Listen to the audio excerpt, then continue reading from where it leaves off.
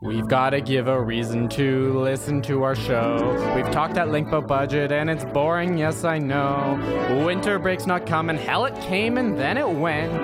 Now our podcast's back, so let's make it an event. With a song? Yeah. It's a new season here for Mac and for Troy. A new season and it's gonna be better. We've got new bylaws and debates to enjoy. And please, DR, don't send us a letter. I'll talk about the Taproot roundups that I send. Rumors may be moot, but I'll spread them till the end. It's a new season, so we're singing a gimmicky tune. Way back in days of old, there was a legend told about when council cut police budget. Never! It's a new season for our councillors too. A new season for self-righteous grandstanding. There are new problems for debate, yes it's true. But hold on, let's talk about our new branding. We'll be here on the mics till City Council breaks again. They'll add more lanes for bikes, that's not an if, it's a when. It's a new season and I promise the show will start soon. It's a new season, though it's still just us two. A new season with no increase in budget. What's our motivation? Well, we haven't a clue, but an ad will squeeze in and the downloads just fudge. Join the council and the mayor, Linda Cochran and the press. Retweets the blogs, the scrums, and we will never acquiesce. And the whole season ends with motions from our councillors, Don Iverson and our admin, based on evidence to redevelop Keyland based on solid urban planning principles. Fat chance. It's a new season, so put on some headphones. A new season, and I'm ready to drone. A new season, so get comfortable, please, and let's go.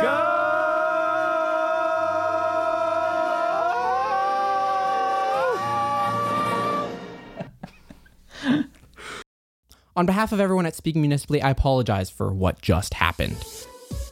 I'm Troy, and I'm here with my co-host Mac. We're back for a new season of Speaking Municipally. We're a podcast about municipal politics in the city of Edmonton. Each week, we pay attention to City Council so you don't have to. We'll tell you what they discussed and what we think about it. Now, if you're a regular listener, you're sort of wondering, why are you telling me about the podcast I'm already listening to? Well, it's a new season, so this is a new jumping off point. And, this is another section where someone could start listening to the podcast. Hint, hint, if you have a friend who's not listening to the podcast, maybe share this episode with them. Maybe timestamp it to 2.5 minutes into the episode. As is typical on the Speaking Municipally podcast, we're going to open up with the rapid fire segment where we give a pithy recap of the most important events from last week's, or the last 3 weeks in this case, since we were on winter break. The Oilers hosted a skills competition this week, but noticeably not present was captain, star player, and all-around good guy Connor McDavid. When asked why he wasn't attending, his despondent, bedridden response was that the Flames are still first in the Pacific Division, and what's even the point anymore? Train service will be out for the full day on January 27th as the city does yet another round of tests on the systems Thales delivered. It's expected to be about a day and a half of downtime each month over the next few months to accommodate additional testing. At this point, the city is essentially admitting that it takes longer for them to check if a completed system works than it would for them to entirely implement a new system from scratch and test it. Recall, they said they could have their own system up and running by March. Which begs the question, if they believe they could do this in 3 months, why did we spend millions in 7 years to do this? Welcome to Edmonton, where the timelines are made up and the trains, they don't matter. The Hyatt brand is returning to downtown Edmonton in the former Enbridge Tower on 102nd Street and Jasper Avenue. While the announcement did say that the hotel will include both short and long-term accommodations, it did not clarify whether pigeons were acceptable guests. This will be a key distinction to make in their business plan in the coming months, as 100% of Hyatt-branded hotels in Edmonton have failed due to a lackadaisical attitude toward pigeon management. Speaking Municipally is a proud member of the Alberta Podcast Network powered by ATB. As a member of the network, you get to hear 2 fine ads from us each week. This week, we're going to tell you about the Edmonton Community Foundation, which produces a great local podcast called the Well Endowed Podcast. It explores the impact of passionate people working to make Edmonton a vibrant city. Episode 36 features John Hall and Twyla Campbell, who will chat about their new book, Maps, Markets, and Matzo Ball Soup, The Inspiring Life of Chef Gail Hall. Check it out at thewellendowedpodcast.com. So we're back from winter break. Council, they took a nice, relaxing vacation, I'm sure. They didn't have us yammering in their ears about what they're doing wrong for the last couple of weeks. But given that it's winter, something has happened in the past, several weeks, and that's snow and ice. And that's the first thing we're going to cover this week is the good old calcium chloride came back, but it came back with a bit of a vengeance. What happened this week, Mac?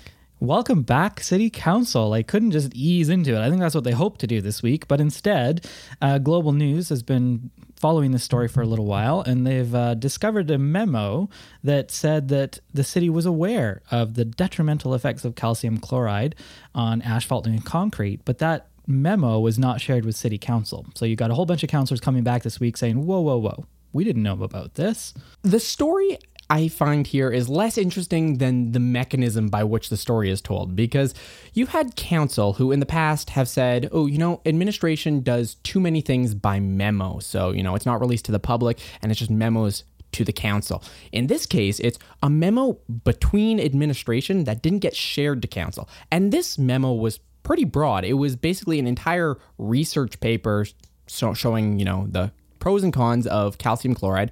And it also said that calcium chloride was sort of significantly more damaging to asphalt and concrete than administration led on during the presentations. The memo says roughly 20% more detrimental than salt-exposed samples. It found that calcium chloride-soaked samples had 12% deeper ruts and 1.5 times the mass loss of sodium chloride-soaked samples. So there's quite a bit of detail in there about how this was bad. It's kind of interesting to me the way that the response from council happened on this. I think the mayor initially responded and said, well, they told us that it was within the bounds of the program, so to speak, and so it was okay. And then you had other councillors like, how come they didn't tell us about this? And it kind of speaks to the whole thing we've discussed in the past on this show about micromanaging. And should city councillors really be down to this level of detail, or should they be able to trust that the information that administration brought forward, whether or not they want to proceed with a pilot, is good enough? Well, to an extent, yes, except a lot of the questions that City Council asked of administration during the calcium chloride discussion were, well, is there evidence that this damages significantly more? To which administration said no. Even though they knew. Yeah. And this memo, it came out well before that discussion occurred. I believe the memo was early in July or so, and then the debate happened a month or so later. Right. So administration knew about this. And at that point, someone buried this memo, because it's one thing for the memo to just not get sent to City Council. Administration is allowed to talk to other members of administration within itself without looping in council. Yeah. But when council asks a question and then administration doesn't mention, hey, we've got this memo that has scientific data backing this up, I think we're in the realm of winter sand recycling. The former program where administration basically lied about cost savings for several years, and then we ended up taxpayers on the hook for cost overruns and mismanagement by administration. Why this isn't a bigger deal in council's response, that's the real question to me. Well, Councillor McKean has said that he plans to make an inquiry as to why administration didn't share this with councillors, and I think you make a good point. If administration willingly withheld information, even when they were directly asked about it, that's a problem. If this memo was one of the things that was produced in the progress or the process of looking at this pilot, and it didn't make it to the person that was sitting on the other side of the mic in City Hall that day, maybe there's some internal communication stuff that needs to be sorted, but I'm not sure it's necessarily malicious in the same way. Yeah. Never ascribe to malice what can be properly attributed to incompetence. Exactly. I don't know whether calling everyone incompetent is necessarily better, but the other thing that sort of jumped out to me is you had, like you said, different councillors react differently. Yeah. Scott McKean, he's sort of taken the, we need to look into this, and like you said, he's tabling that inquiry. Knack was an example of a councillor who's kind of like, meh. His response to this whole thing was sort of like, yeah, well, we knew it was a pilot, so they need another year to investigate.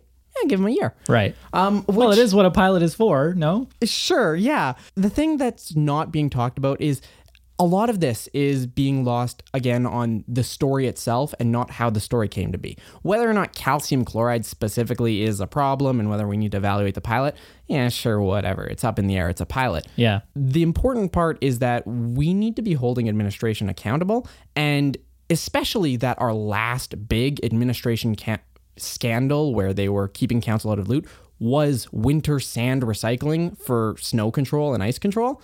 Like, this is an open wound here. We should be on this, and like, I'm surprised that the city auditor's office isn't already involved in this. But hey, welcome back, council. Maybe you're just taking a breather before you jump down administration's throat. Some other stuff happened this week, one of which is the bike share report finally came back. For those who weren't regular listeners of the podcast, this is something that I've been long excited about. It's essentially what it sounds like, bike sharing services in the city of Edmonton, and how can the city enable bike share. It came up at committee. Were you listening to the committee? I didn't listen this time, but I read through the reports as usual. Interesting stuff from administration on this. They say obviously that this is a complementary element of an overall system. So we already have a policy around active transportation, and a bike share is one of the things that could help us fulfill the goals of that policy. The other thing that's come up obviously is this council is quite keen on climate change adaptation and preparedness, and a bike share could be a key action to support that work as well. So essentially what the report says is administration went, they did some research, they looked at 4 cities in particular: Kelowna, Kingston, Ontario, Seattle, and Dallas, Texas, all of which are very similar to Edmonton, and they had 3 options they put forward to the urban planning committee about how we might go about implementing a bike share. And this was interesting. There was an event about 2 months ago now, which was just I believe it was at Station on Jasper, and it was just a rally for bike share. And Right. we had Tim Quarengesser, who was moderating the panel, and Spoke at committee. he naturally organizes all the bike share stuff. But then we talked to the administrator from Kelowna who had implemented this program in Kelowna and like all the successes and failures. And it was a really interesting sort of discussion. The interesting thing about the bike share program is that they don't want any city dollars. Like, private companies want to come in and do bike share. They just want permission. Yeah. Right? Which is interesting because the last time we had a technology company want to do ride sharing services, it was Uber, and they didn't ask for permission. Right. So at least we don't have, a shirtless city council to look forward to in the near future. But the important parts that I think we're missing in some of these discussions that weren't really covered sufficiently, in my opinion, is we need to get ahead of the bike share. The bike share companies want city council to regulate beforehand, because there's going to be bike lash, as it were.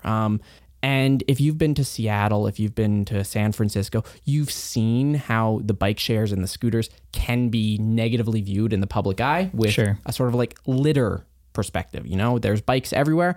And how do you combat that and be proactive? Because they're dockless, right? So this new generation of systems doesn't have a rack that they all park in. They just are left places. Yeah, they've got a rear locking wheel and then a GPS chip. So you can sort of just leave them anywhere. Right. And now there's certain technology solutions. You can have havens. So even though they're dockless, you might have to leave them at particular locations. One of the things the person from Kelowna suggested is maybe you put them at the end of the road where you can't park because, it's near an intersection and it would inhibit sightlines, but a bicycle doesn't actually block a sight line. So those are some options that I didn't actually see city council really explore. Most of it is what ended up getting passed is right now in our ravine system, you can't use e-bicycles because our parkland bylaw permits it. And anywhere you can't use an electric scooter because the Traffic Safety Act prohibits it. So the motion was essentially, hey, let's talk to the province and let's amend our parkland bylaw to allow for these things. Yep. But I didn't see a lot of sort of like proactivity on the bike share and actually moves to implement the bike share. Right. And they said they'll write a letter to the provincial government to request an exemption on that. It's good to see that scooters are included because that seems to be a really hot trend now in the transportation world. So maybe, as you say, we'll be not so far behind on that item. But I guess this is kind of council's role, right? Let's set the table for bike share companies to come in and operate. because private companies want to come in and basically do this at no cost, Yeah. City Council is uniquely positioned to set up some incentive structures for themselves. So, for example, this is going to generate a lot of data. Like, for example, Right. we could want to say, we want to get data about where all of your users biked in aggregate and anonymized, of course, but maybe that will guide us for where we put our next bike grid. And that data, if we don't put up front in the permission and the permitting process that the city gets access to that data, there's no way a private company is going to volunteer that data. Right. So without getting ahead of some of these things, I worry that as soon as the province and our parkland bylaw gets amended to allow these things, those companies are going to swoop right in. We're on a ticking Uber time clock. At some point, we're going to be permissive enough for the companies to just come in, and I'd rather us be ready sooner than later. That makes sense. One other thing on this I wanted to ask you about. I noted in the report, it said no formal public engagement was undertaken as part of this jurisdictional and regulatory review on bike share, despite lots of public interest in bike shares over the last number of months. What do you think about that? Do you think they're just trying to prevent some sort of negative reaction? Like, it feels a little bit like you said, there could be a bike clash coming. Yeah. Right. So I think there was public engagement done because I've definitely talked to people at the city, and I know others have talked to the city. I think they didn't put out the survey because we saw this on the survey about, do you understand the bike grid? And, 60% of users said, no, I don't understand the bike grids, and bikes should get off our road This and is cars stupid. everywhere. Yeah. We know how drivers think about bicycles in the city of Edmonton. And it's just like, we want this to get started. We don't want it to die before it starts. So I appreciate that no public engagement was done. A different take. Okay. And this is a thing that we've mentioned before, and I'll mention it again. I think all public engagement is pretty stupid overall, and I don't necessarily agree that we should do any of it. Sitting across from someone who sat on the Council Initiative for Public Engagement, maybe there's a differing opinion there. A slightly different take on it. Yeah. But at the end of the day, at some point, we have to think there is a place for expertise and there is a place for urbanist principles. And we know that multimodal transportation and mode share and actually shared transportation networks are unquestionably a good thing. We shouldn't do public engagement on, is bike share a good idea and will people use bike shares? Because we know the answers to that. We don't need to do an Edmonton-based research. What we do need to do engagement on is just like that place right by your house, that block, is there an emergency access route we need to consider right there? We need the localized knowledge, and that's great for public engagement, but that's a later problem. We don't need the public to draft a bylaw because the public isn't legislators. Like, that's not their job. Yeah, I agree insofar as public engagement is really meant to inform a decision. So you have to actually have a decision you're about to make. And then the public engagement is not to make the decision for you. It's to gather evidence to help you make an informed decision. So, in this case where it was a jurisdictional review and they looked at some other cities, maybe they could have asked Edmontonians, like, what great bike systems or bike share systems have you experienced other places that we should look at, or something along those lines. But to be fair, there's not really a decision to be made here. It's interesting that you bring up that there's no real decision to be made here because we both sort of thought the same thing looking at this week's agendas. Yeah. These reports were sort of nothing reports. There was a report that came along with this bike share one, which is about bike parking. Right. And the report basically said, the question was, how can we enhance bike parking and what bike parking services do we offer? And the report came back and said, bike parking is where you can park your bicycles. The city of Edmonton offers bike parking. Thank you for your time. Makes for a quicker council meeting. It does. But you mentioned it might be because they're just trying to ease council in with lighter loads. I don't know about that, but definitely it was very light on the agendas this week. Definitely. Though one of the things that came up, not necessarily on the agendas, but it's coming up in the media and it will be coming to public hearing soon, is 3 towers in Old Strathcona the rezoning is coming up for public hearing soon. And the plan is to basically, on the location on 80th to 81st Ave and around Calgary Trail, right across from the No Frills, that giant expansive parking lot, they want to put 3 towers there. One 15 stories, one 18 story, and one 20 stories. And there was some backlash this week. The Community League is kind of like, I told you so, right? Because when the Plan White thing came up, and we've talked about that on the show before, they sort of structured it to match the things that they had previously just approved, right? So that where the towers were, that's where they, allowed new towers. And the Community League at the time felt like, well, this is going to lead to more proposals for these types of towers. And now that's what's happened. Yeah, there was some very choice quotes in the CBC article. The Community League said things like, it spreads like a virus, and, that there will definitely be more towers to come, and that Mezzo and South Park opened the floodgates. Those are all quotes, by the way. Like we said, Plan White is a past document at this point. Plan White is our plan for the White Ave area, and these towers are in the urbanization district, which is the point of the urbanization district is saying this land has a lot of infrastructure, but is underserviced in terms of residential and commercial. So it has the capacity to increase. So we're installing a tower on a parking lot. It seems like things are going according to plan. It does. And for the longest time, we complained about White Ave being, we're approving these towers in violation of the ARP, and, we have these community plans and we're not following them. Now we have a plan. Now we have a plan and we're following it. Right. It's sort of struck me as a non-story. The other thing I think is interesting about towers is people hear the word tower and they immediately think like unfriendly, super tall thing. But when these things are built with podiums and there's some street frontage interaction, it's not quite the same loss of character that you might otherwise think about. Although, to be fair, if it's on a parking lot, you're not really losing any character. No, it is just a parking lot, and It's one that you cut across all the time.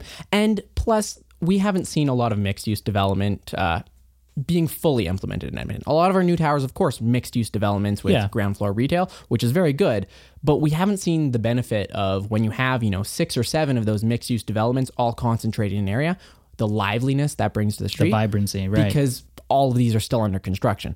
And these are going to be mixed-use towers. I tried. My Twitter friends were all freaking out about this, and I tried to care about it, and I couldn't. I'm like, kudos. You're following the plan. I think this is what's supposed to be happening. I agree.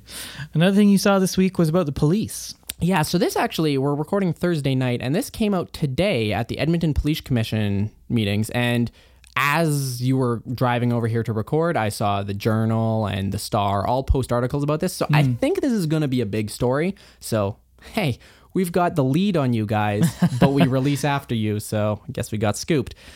It's the suicide barriers for the high-level bridge.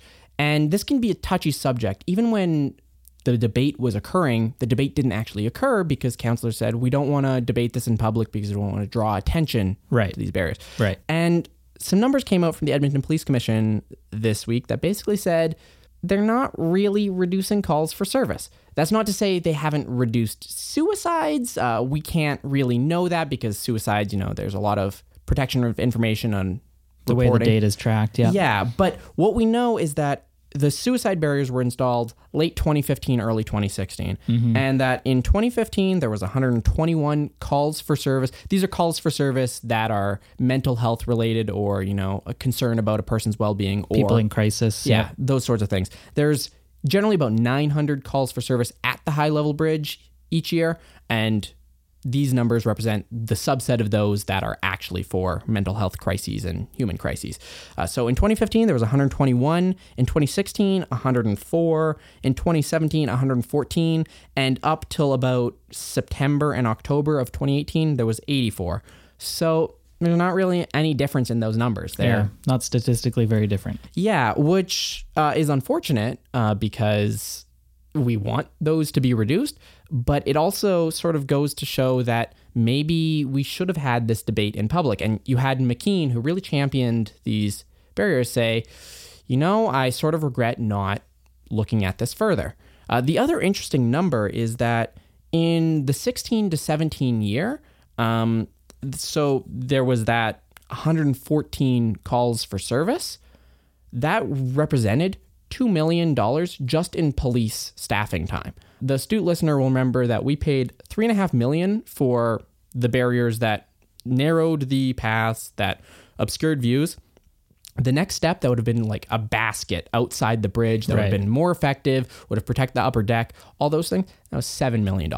So in just 1 year of calls for service. I mean, calls to service wouldn't have gone to zero, presumably. Barriers are not, baskets are not. There's going to be people in crisis that are going to call, or the police are going to be called for, but maybe a reduction in that would have been. And the important thing to think about right there is that the operational costs for responding to these calls for service, it's very high. Right. So the capital cost of investigating the best solution, I don't think we should have really jumped at doing this sort of secretively to save that $3 million. I think it would have been beneficial to look at it, and maybe councillors are coming around to that. I hope. This conversation is going to come back again because of the High Line project, the High Level Line project that was put forward during budget, and council kind of said, we're willing to fund this, but we need a business case and that kind of thing. Go work with administration, come back to us. And if something happens on that proposal, we could be revisiting how do we get pedestrians and cyclists and others safely across the high level bridge. Now, we're close to running out of time for our week back, but we've got an idea for a new segment. We've opened up with the rapid fire, and we thought we'd tail it off with some slow burn. Some of the stuff that, hey, whatever happened to that? Sometimes these things take a while to go through the council and administrative process. Other times we lose the thread somewhere along the line, and it'd be fun to check in on those items and keep you informed about them. Yeah, so I was looking into just a few of the things that, hey, what happened to that? And the first one, of course, is from our teaser episode way back in August of last year. It was the Wem Bridge to nowhere. Wem demolished their footbridge without really asking anyone, and they had the permit required that they build a new bridge to replace it, and Wem said, nah. We don't need that bridge. We don't need that bridge. And council said, you need that bridge. And Wem said, well, we'll go to the SDAB, and they'll say we don't need that bridge. And then nothing really happened. And that's because they didn't go to the SDAB. The hearing got delayed. So the last update we've had is Councillor Knack updated us a couple days ago and basically said the hearing got delayed. It's going to be sometime in March to May. And if you want to talk at the SDAB, please go do so. But it's that interesting thing where council can't really direct or influence the SDAB hearing because division of power. So that's one of the things. Next one, the Grote Road Bridge. I know we've talked at length about this in the context of, hey, council, do your job. So update about that dismount and walk sign. Still there. Still there. No one did anything. Cool. Isn't the bridge shut down now? So the bridge is still operational, but it's very much reduced. Very narrow. Part of the changes is they've closed the path that goes sort of perpendicular under the Grote Road Bridge, the multi-use trail along River Valley Road. So that's closed for the portion around the bridge. And now you'd think maybe there's a little detour. There's a golf course around there. Oh, maybe we'll talk about that another week. Some public land, maybe? Yeah, some public land. But so there's a lot of space around here. Maybe there's some crosswalks that could have been temporarily added. Nah, the city proposed a 5-kilometer detour for those walking or cycling. Well, I guess they really are committed to making sure we're a healthy city. Yeah, well, because you gotta detour. Basically, you're on that path, you're jogging along, and detour sign. I'm gonna go up these stairs through downtown, across the upper level bridge, and then down the stairs on the other side. That's gonna keep me healthy. Logical. Remember back in September, Don Iveson posted that 5-point budget plan on his blog, and how we were like, wow, this is some pretty ambitious thinking, because the first point was suburbs are going to pay their way. Yeah. Mac, did suburbs pay their way at budget? I don't think so. No, they didn't. So Iveson, he floated briefly that, maybe the localized areas would pay a specific levy for rec centers. So instead of the whole budget funding Lewis Farms, just that area would fund that rec center. Council wasn't a fan of that. No, other people didn't like it. Yeah, but so that was the end of his ambitions. There was no changes to tax use classes for suburbs. It's kind of just budget's done. So whatever happened to that 5-point plan, Donnie? It's slowly burning on the back burner. But that's all we have time for this week. Again, speaking municipally, we're a proud member of the Alberta Podcast Network, powered by ATB. And that means ATB powers us just like they power businesses in Alberta with their booster service. It's like Kickstarter or Indiegogo or GoFundMe for Alberta. It's a unique way to crowdfund and support local businesses and get special offers from the companies. It's designed by Albertans for Albertans. So you can check it out at atbboostr.ca. And you can check out who you can boost today. That's all for this week, but we've got some interesting Taproot-y sponsored events coming up. We are really thrilled to be working with Chris Chang-Yang Phillips, who produces the Let's Find Out podcast, another member of the Alberta Podcast Network. We, as you may recall, commissioned a few episodes with him toward the end of 2018. Really great stories. And we enjoyed working with him so much that we're on board to work with him again for the upcoming season of Let's Find Out. So it's going to be nature themed. The theme is how nature shapes us. And we're kicking it off with an event in early February to hear from some speakers on this topic and to gather questions from the people in the room that will lead to the episodes that Chris produces. Yeah, we'll both be at that event. You're at the event. I am. Yeah, I'd assume so. I'll be there as well, so you can come meet us, or you can come meet Chris Chang-Yan Phillips, the Jeopardy champion. Still sore about that. And if they want to hear more about Taproot Edmonton and the other things we're doing, where can they find out about that? Check out everything we're doing at taprootedmonton.ca, and we're Taproot YEG on your social media platform of choice. So, Mac, are you excited for this new council season? I'm ready. Okay. I've recovered after budget. I'm ready to go. Oh, yeah. So excited, and you said, I'm ready. Wow. Excitement is a very particular feeling. Yeah, I don't know that anyone's ever said, I'm excited to hear what City Council is up to next. But you, dear listener, you probably are. And you can tune in next week and let your excitement flourish. Until that point, I'm Troy. I'm Mac. And we're Speaking Municipally.